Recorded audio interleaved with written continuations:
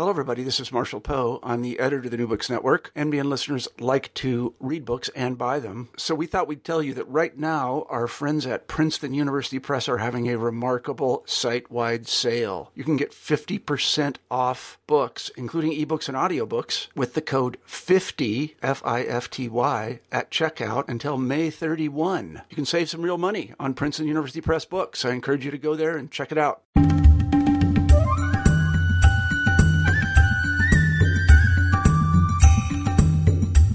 Hi there, and welcome to New Books in South Asian Studies. I'm your host, Ian Cook, and today we're talking about making news in global India, media, politics by Sahana Uddappa.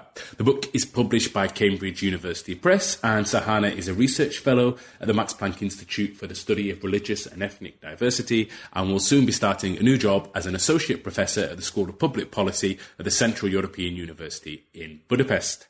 So what role does Bangalore's private news culture play in shaping the southern Indian metropolis's ongoing urban transformation?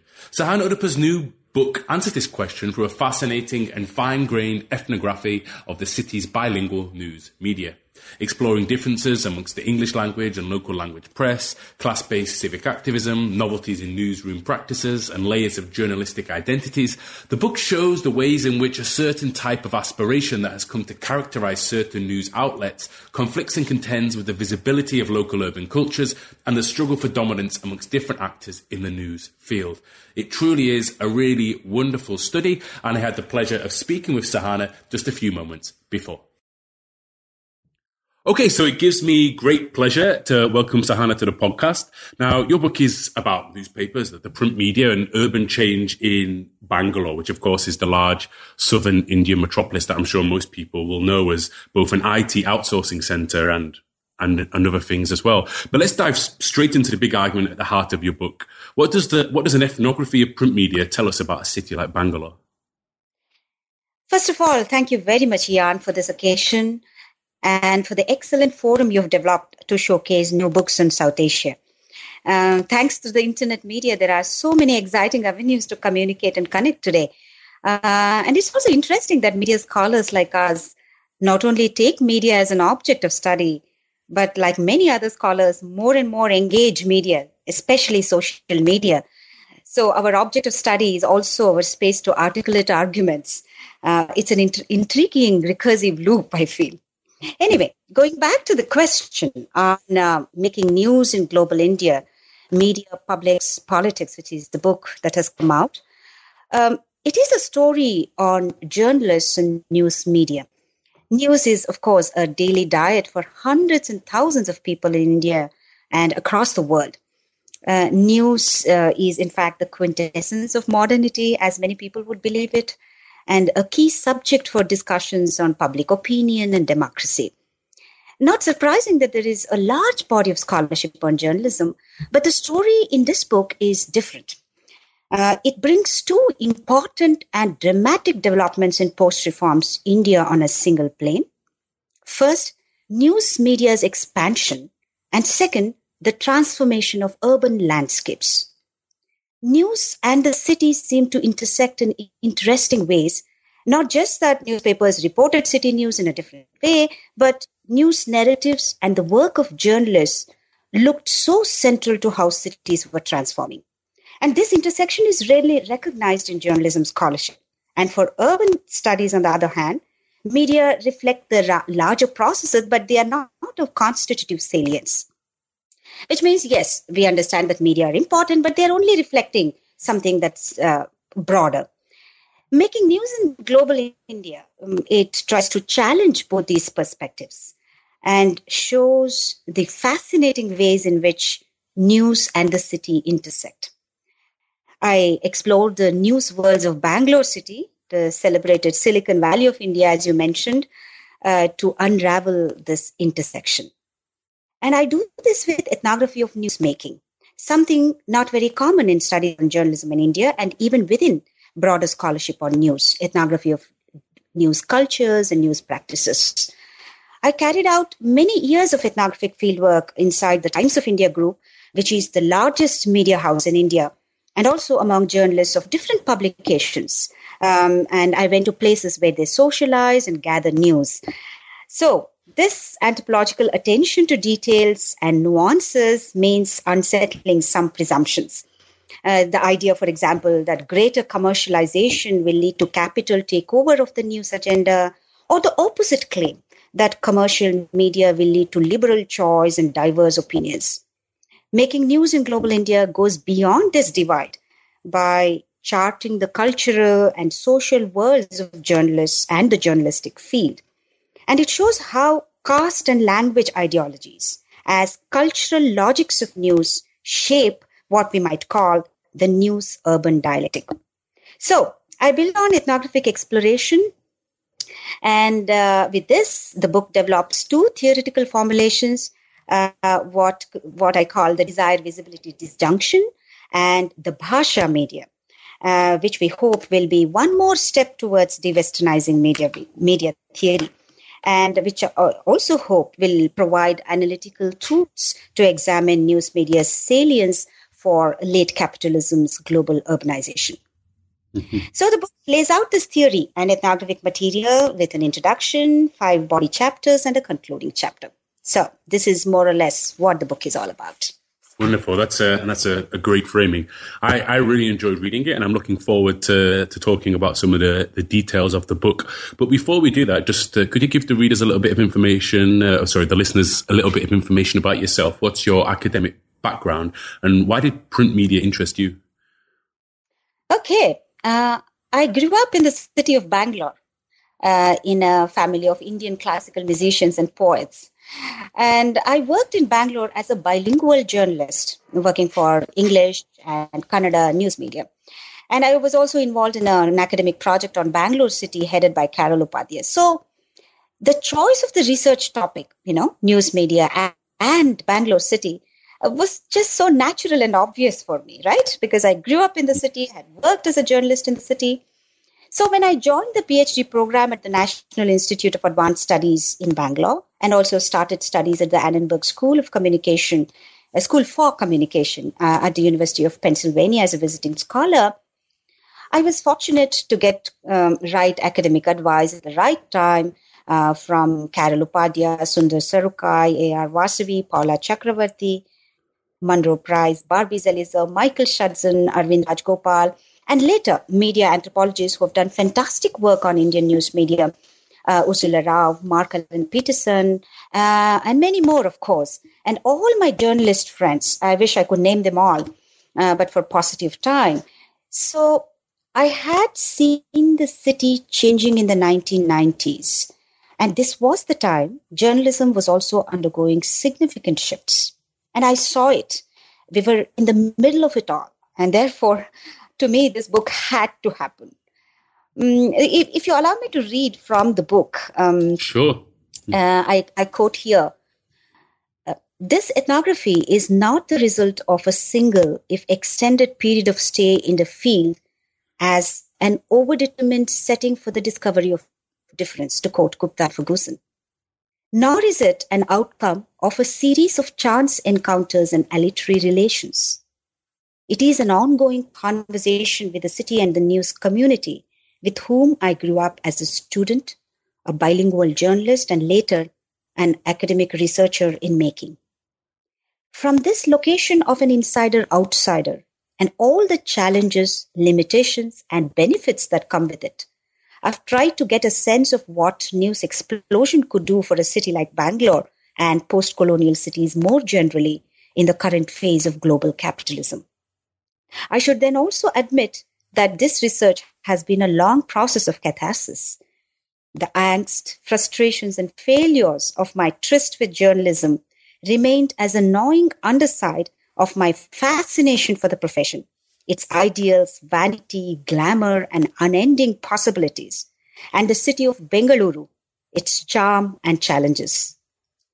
I have not found these answers yet, but in the process of reflecting upon and exploring journalism and Bengaluru through the enmeshed position of an insider-outsider, I rescue to myself, and hopefully for a wider audience, the quotidian realities, everyday sympathies, and the profound politics of the two preoccupations closest to my heart. So this probably captures how I feel about the book and what really made me to write what I've written. Mm-hmm. Wonderful. Thank you so much.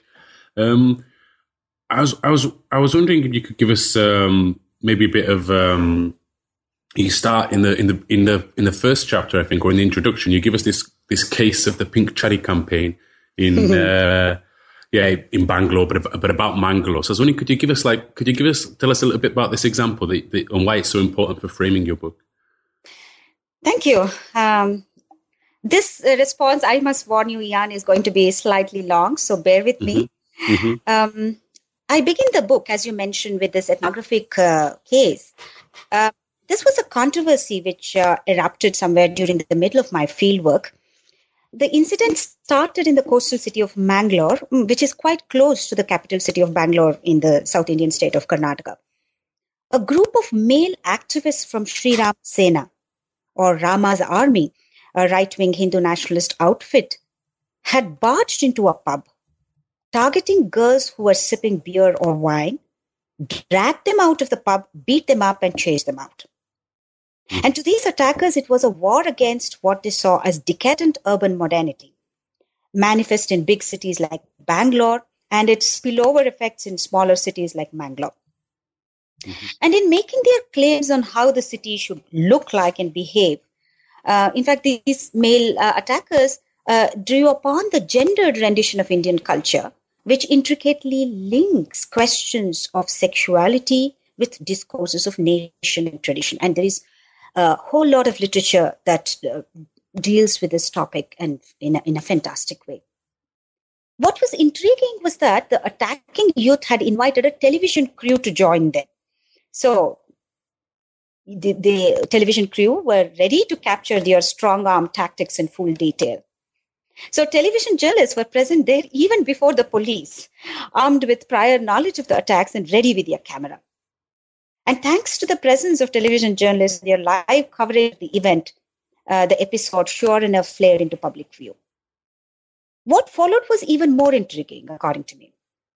If the English media strongly condemned the attacks and upheld women's right to drink, dine, and dance, the regional language media, although with some qualifications, supported the male activist claim that pub visits by women were against our culture. And a group of women in Bangalore, they thought this could only mean more policing of women's cultural and social habits. So they were all E-enabled women. They came together. They called themselves the Consortium of Pub-Going Loose and Forward Women. This was the title they gave to their group. And they started this campaign called Pink Chaddi campaign, or the Pink Underpants campaign, on Facebook to protest the attacks. So they urged women to send pink underpants to the architect of the attacks and the chief of Ram Sena on Valentine's Day, right? So the protest's use of pink chaddi as a symbol overturned the notion of privacy as a mode of political struggle. But it was also a kind of parodic reference to the brown shorts worn by RSS, which is the right-wing Hindu nationalist organization in India. And therefore, they are sometimes teased as the Chaddi Brigade. So pink chaddi was a kind of parodic reference to the brown chaddi that they wear. So what was equally interesting was their use of the internet, which enabled these activists to draw support from different parts of the world. And looking at this controversy, we can see that there is this deepening process of mediatization, right? I mean, the protesters wanted the television crew to come and capture what they were doing. Therefore, they alerted the television crew even before they went to the police. And then there were women activists who were mobilizing support on the internet media.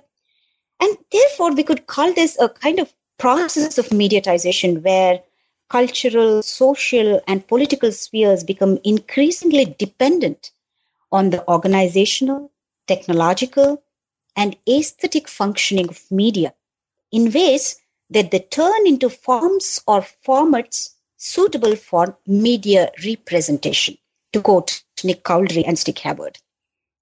So in this controversy, the presence of the television crew and the promise of wide media coverage were not just significant, but by all measure constitutive of the event.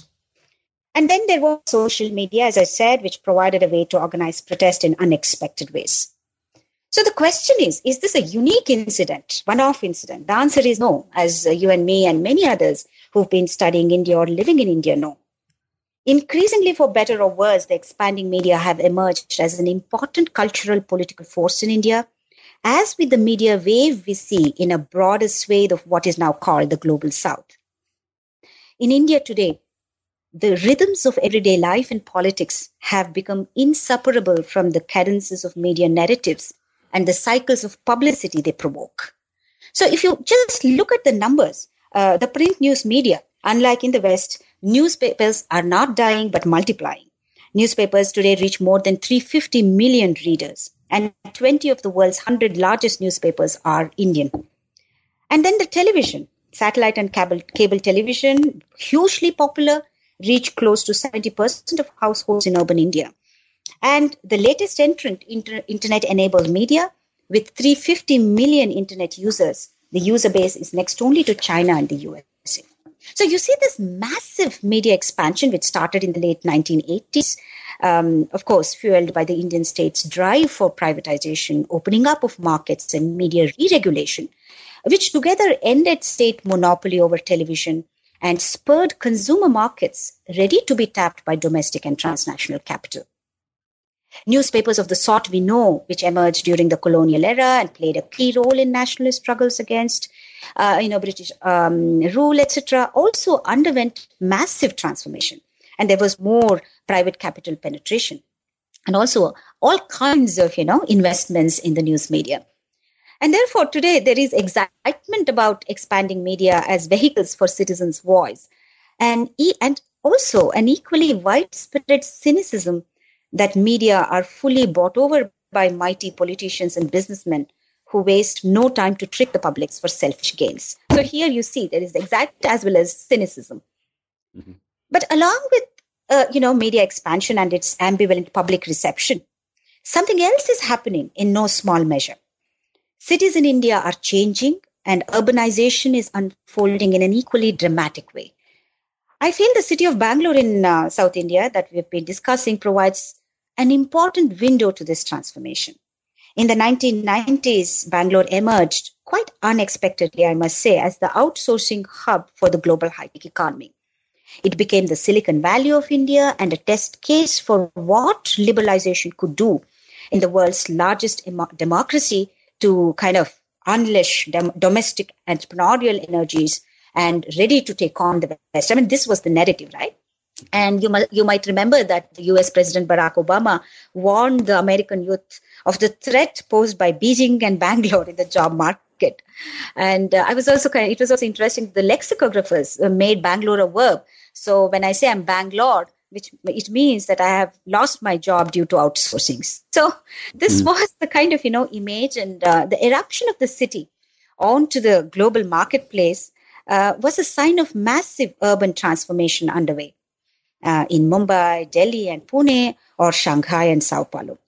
So therefore, when you go back to the Pink Underpants campaign, there was something about urban modernity itself that fueled the culture war and its implicit references to broader urban changes.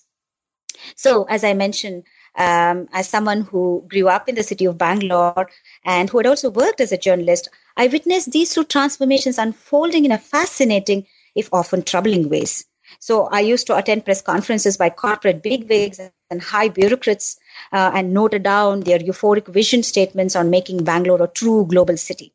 Soon I realized that the news media was not just a recipient of this discourse, but was deeply implicated in its making. So when I entered the formal academia, I started my ethnographic research among journalists, news executives, politicians, and civil society members. I sat through editorial meetings, chatted with news executives, visited sites where journalists socialized or observed and participated in some of the urban protests, and of course did some content analysis of news stories to bring urban and media transformations in a single frame and ask, what happens when commercial news media expand within transforming landscapes of cities held enthralled to new linkages with the global economy? What happens to news as a cultural social practice invested in shaping public opinion when it finds itself in the middle of urban changes fueled by flows of global capital and rearranged regional capital? And these two questions, they guided my research. And when we start exploring this, the first thing that comes to face us is the limitation of some of the normative theories of press prominent in Western media theory.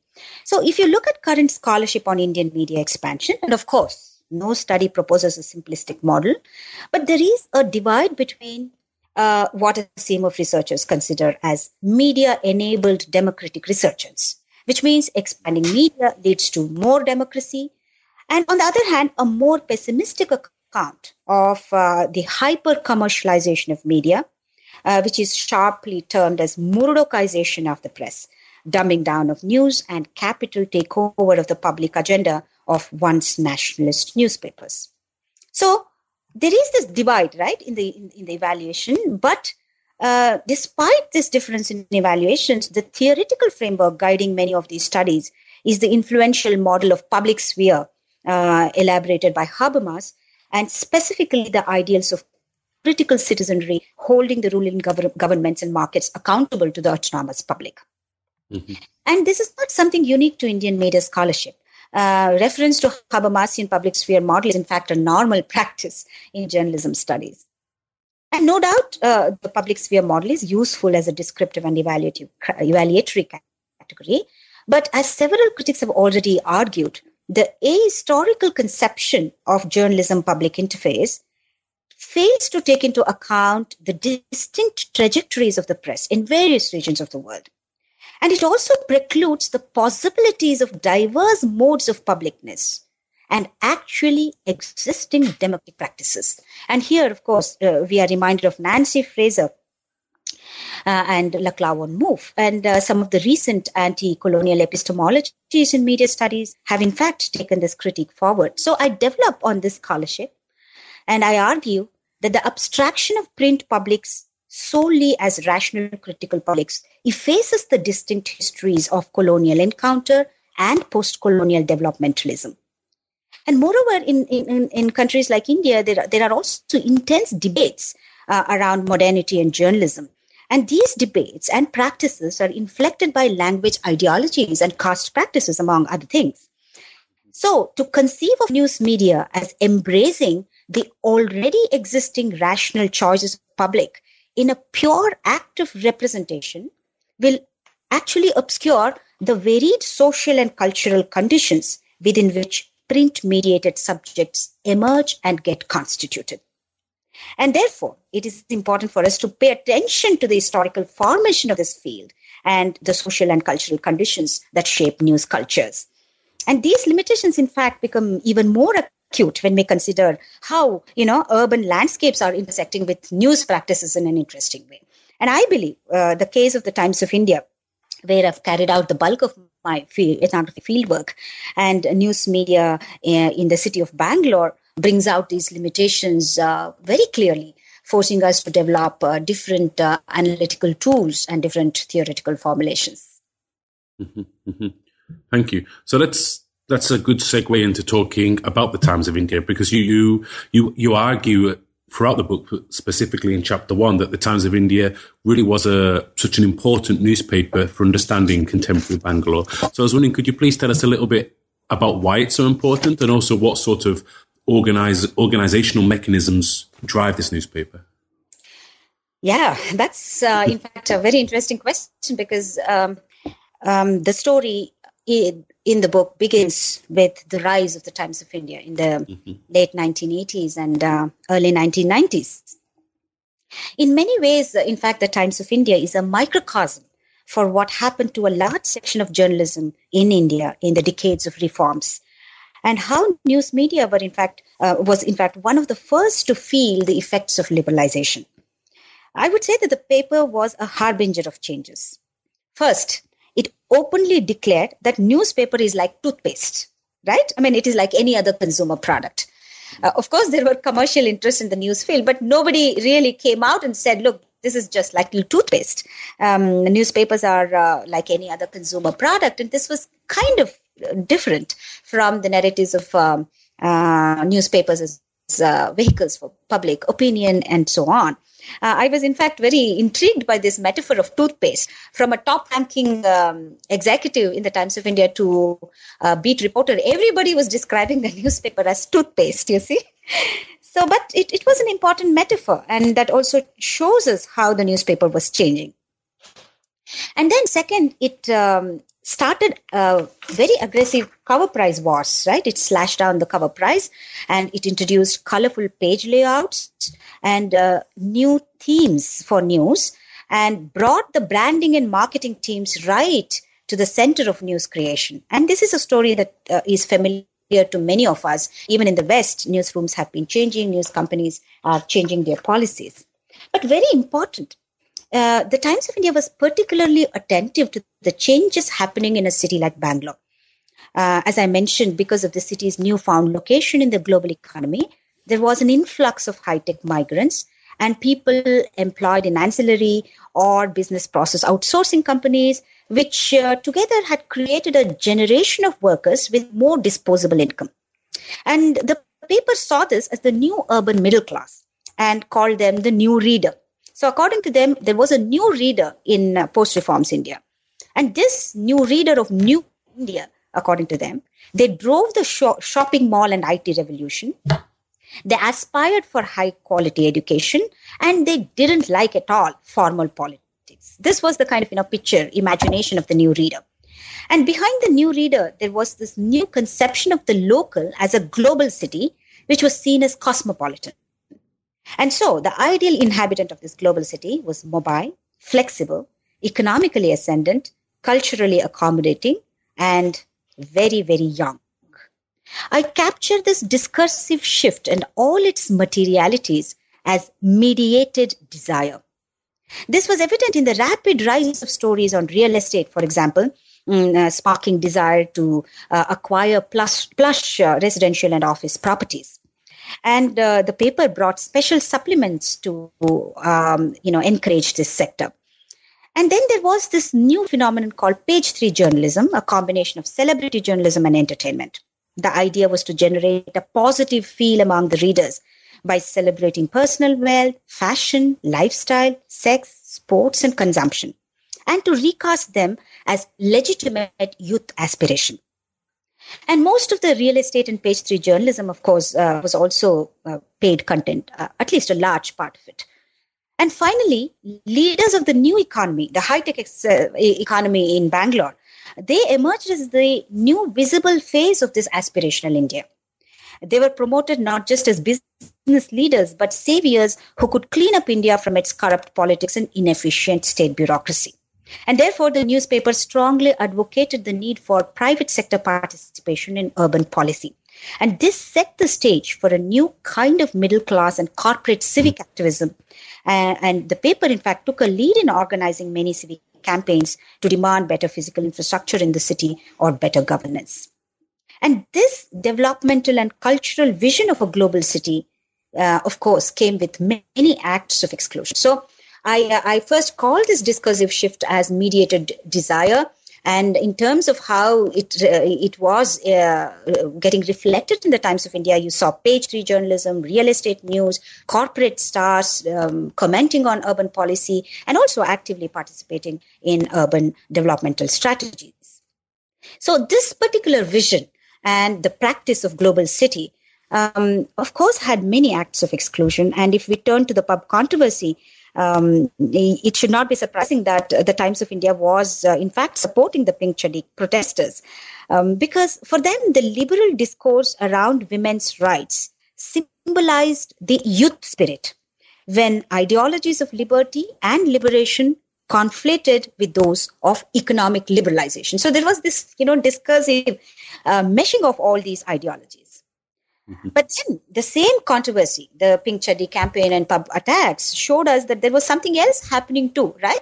I mean, the news media or the story of urban transformation and news media does not begin and end with the Times of India. For many regional language journalists, regional languages, of course, Kannada in Bangalore, pub culture in its urban form not only embodied a threat to their local cultural autonomy, but it also reinforced their discomfort with growing commercialization of news and the discourses of urban modernity peddled by English newspapers like the Times of India. So I'm not saying that there is a kind of neat split between English and Kannada news. Certainly there are many overlaps. But what this signifies is a larger tension in the semiotic economies of news media and how they interlace with urban politics. Mm-hmm. And all this force of language ideology as the cultural logic of news, together with another important factor, caste practices among journalists. And we see all these within the Times of India group, because the Times of India group also has Kannada newspaper called Vijaya Karnataka. And I capture these mediations as structured visibilities, which acknowledges journalism's fundamental mediation as rendering visibility with democratic potential, but structured through historically inflected forces and not any transcendental logic of communicative rationality or transparent act of representation. So I'm arguing with the case of Times of India and several regional language newspapers in Bangalore city that there is a tension between structured visibilities, which is visibility as democratic politics where multiple publics become at once visible and legitimate, and desire to clean up cities with middle class and corporate agency cast in the frame of consumption citizenry. And this tension between structured visibilities and desire, and none of them overpowering the other fully, kind of addresses the puzzle that expanding commercial journalism in India has not really led to uniform market discourse. At the same time, it draws attention to systematic forms of exclusion driven by a large section of media with your seemingly non-ideological discourse of global city.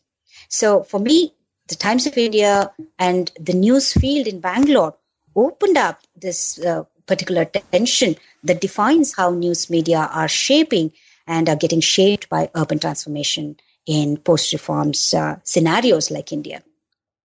Wonderful, thank you so much. And that all these concepts, I really was taken by these concepts, even though I don't work on media myself. I could see them working in many different other contexts. But let's stick talking about the sort of the workings of inside the newsroom. In chapter 2, you introduce a concept that I really like, which you call patterned permutations, and this is to describe the innovations in newsroom practices. So for the sake of those who haven't yet had the chance to read the book, could you tell us what you mean by this and what such patterned permutations do in regards to the relationship between the private desires and the public realm? Wow, thank you. I should tell you that you have read the chapter, so I'm so happy. Patent permeations. There was something interesting happening on the news floors of the Times of India. The paper would invite what it called city celebrities, right? Mostly sports stars and corporate leaders and sometimes senior bureaucrats.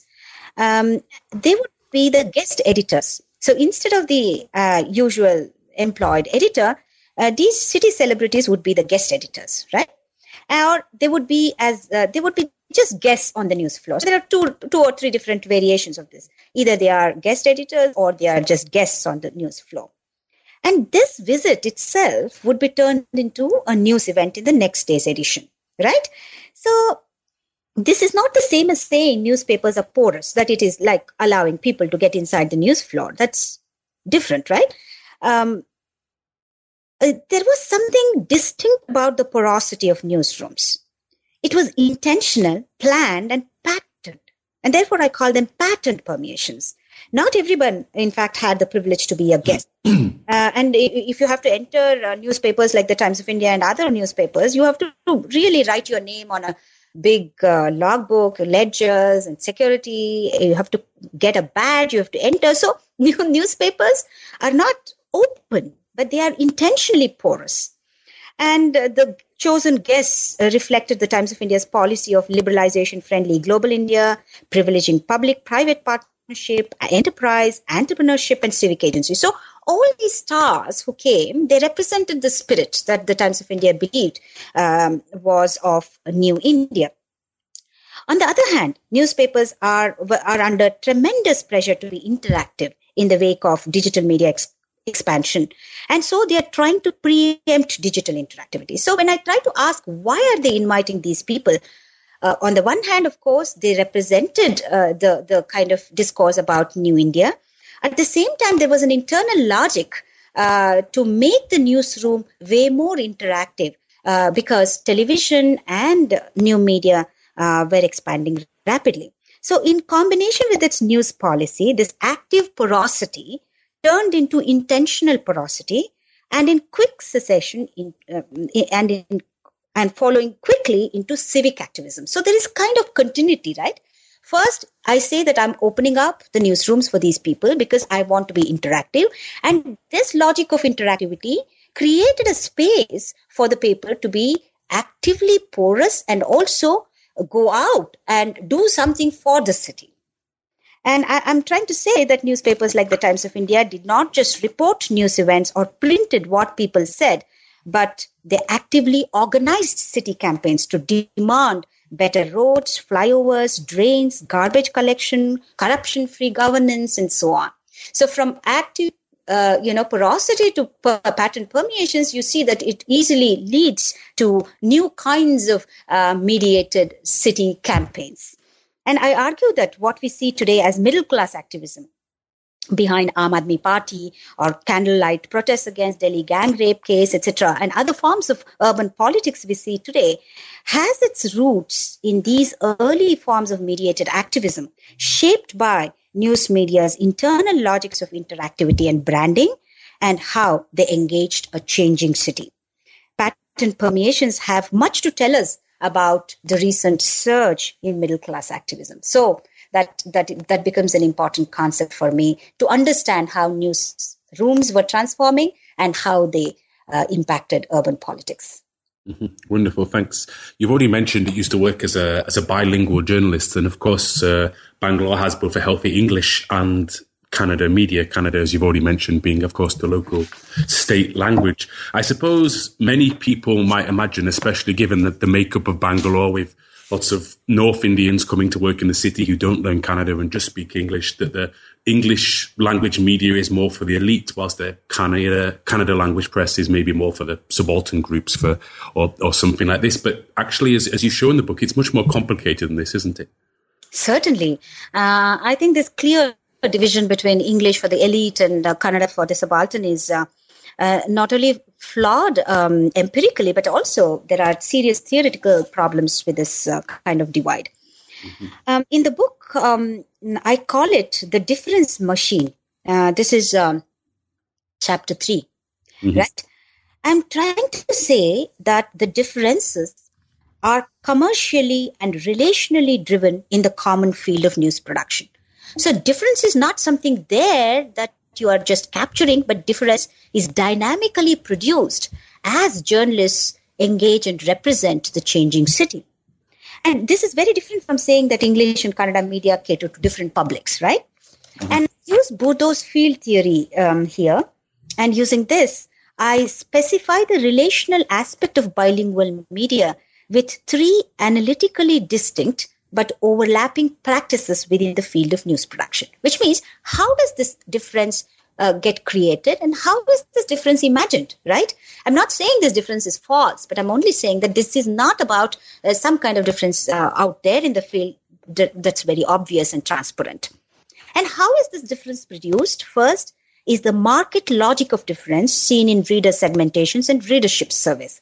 So you see all these newspapers were trying to understand news audiences in a very systematic way or in a scientific way. So they commission many survey market agencies to conduct surveys and then get them the details about what news audiences expected to read in the different newspapers. So the first kind of, logic of difference came from the market.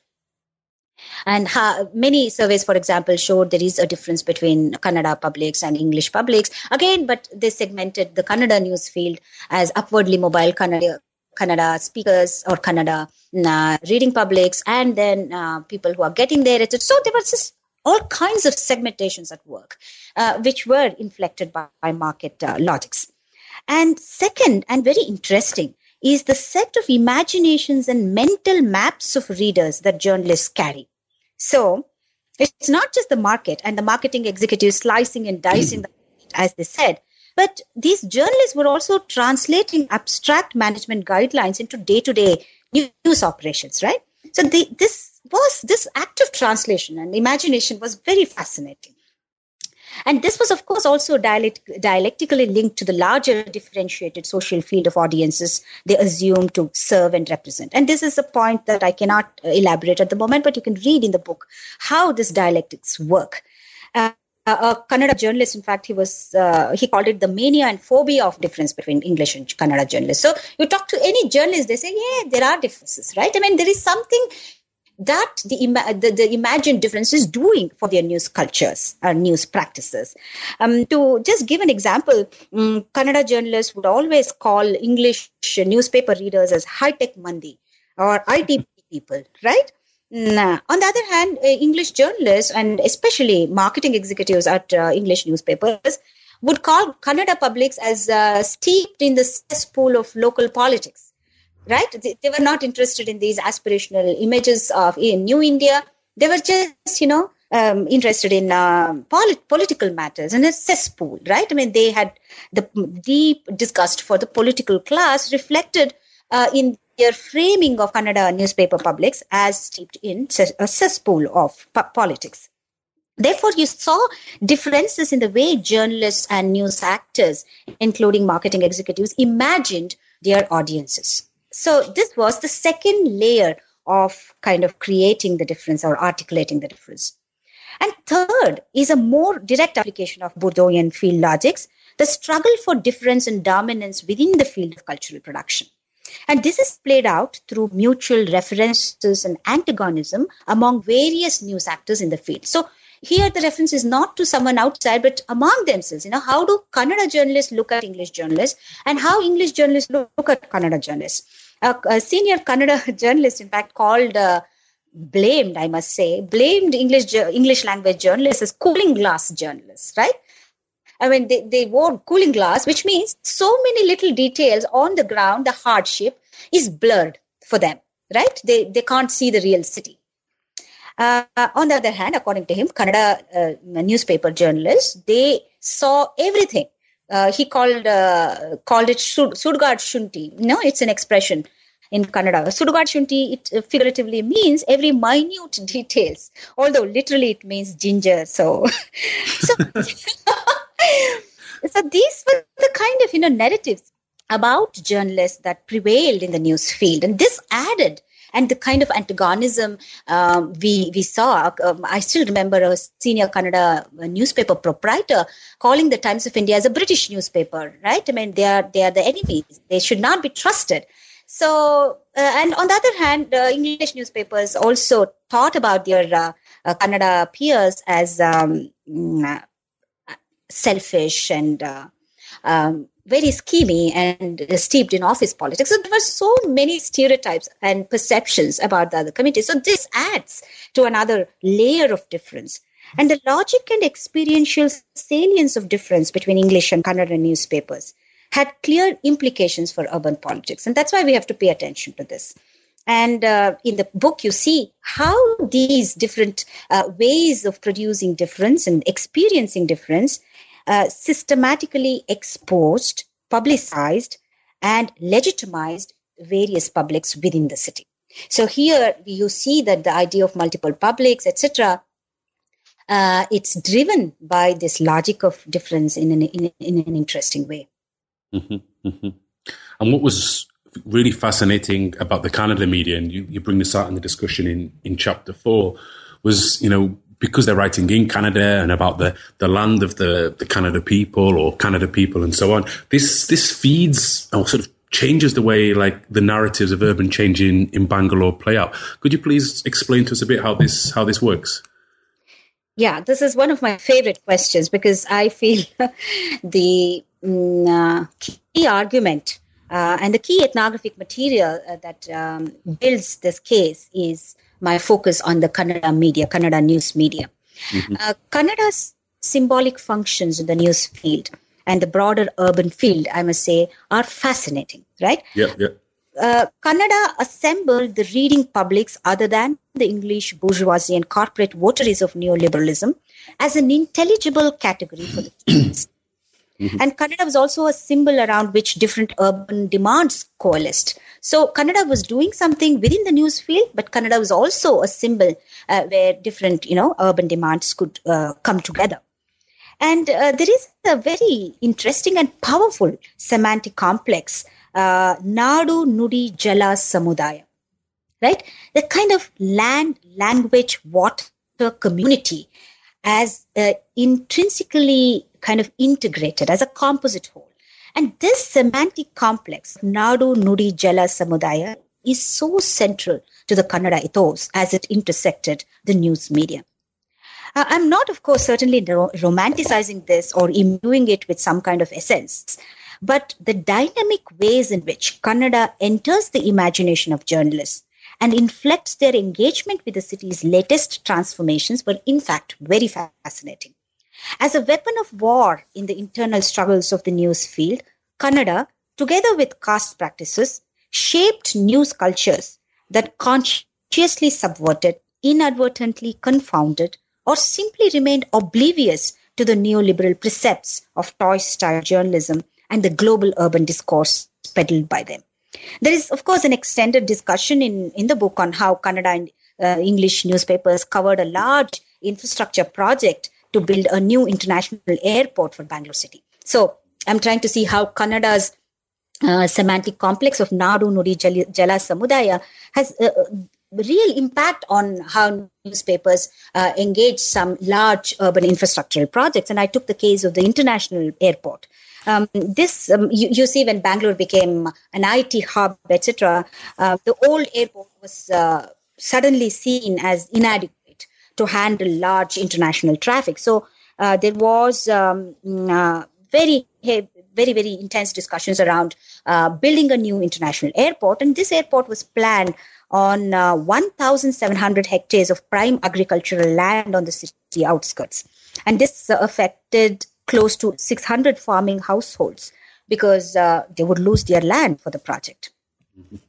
The project was unique because it was the first airport in India to be built on a public-private partnership model. So you see, many of the experiments in liberalizing India started in Bangalore city. So when I was interviewing and talking to journalists, they frequently referred to this project as a way to explain how news media had changed in the 1990s, and also to show that Kannada, as a news ethos, it prevented them from celebrating this international project, right?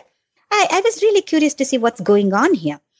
So aside from interviews, I also did content analysis of news stories in 3 English newspapers and 2 Kannada newspapers. In terms of volume of coverage and framing, there were certainly differences between a section of English news media modeled on the Times of India's policy of urban growth and global India and different other newspapers. And as we can imagine, the Times of India organized panels and gave very wide coverage to emphasize the need for the project. So there should be no obstacle in executing this project. Land had to be acquired quickly and efficiently, and the project had to start quickly, according to this narrative.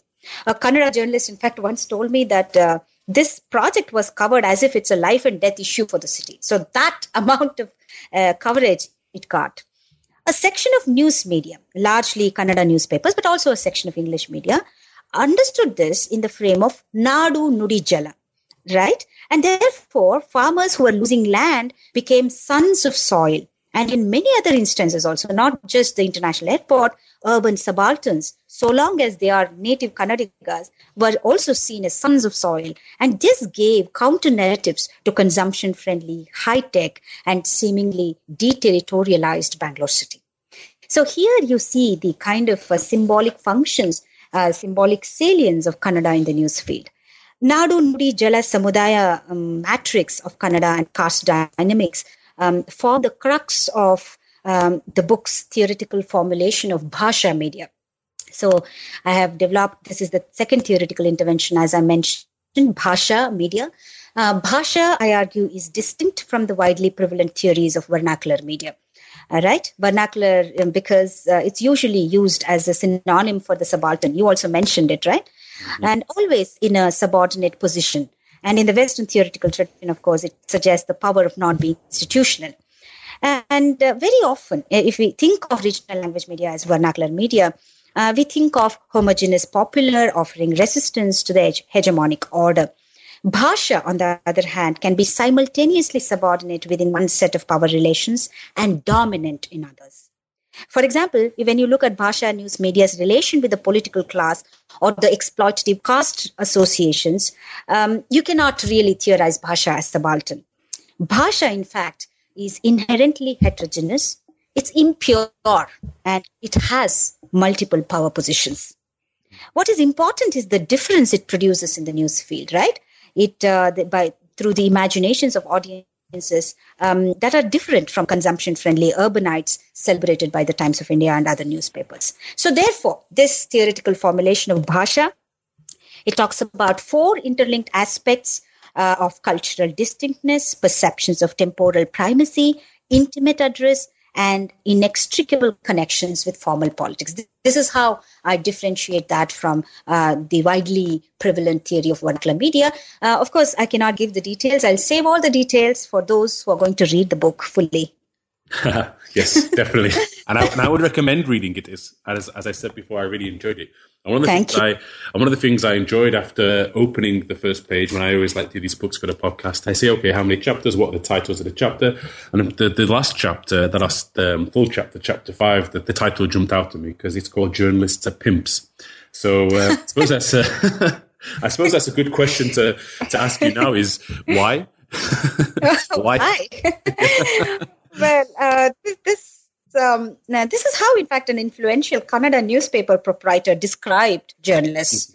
And he also looked very angry when he said that. You know, he was so disgusted. He said, well, I mean, you think of journalists as public service professionals? Not at all. They're pimps. And then he was actually referring to journalists who brokered deals, created rifts, and spread rumors among the political class.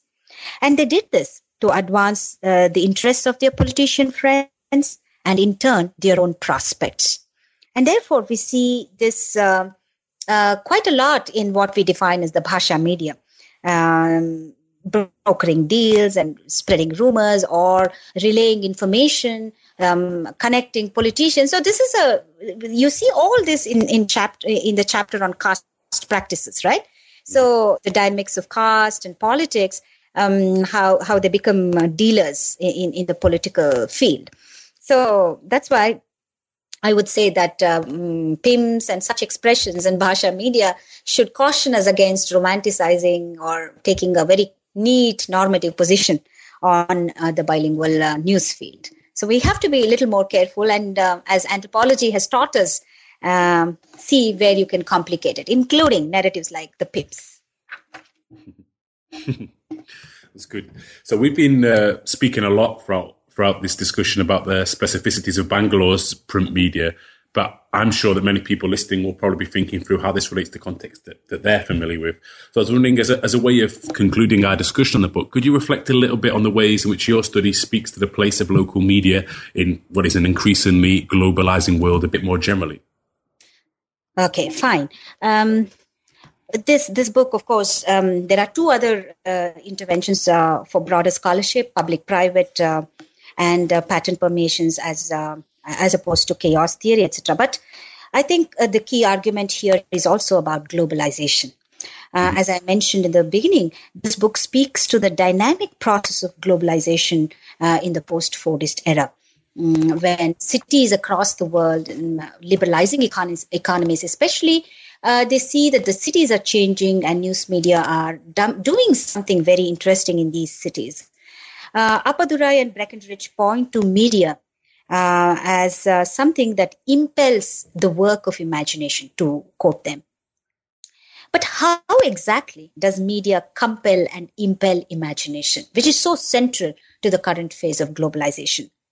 I feel this book provides one approach to address this question by mapping, if I have to quote from my own book, the diverse cultural practices of a news field in a post-colonial globalizing city, where the conventions of news, convictions of journalists, and deeply entrenched struggles for difference among news actors shaped and reshaped a constantly mutating field of contesting claims on the local.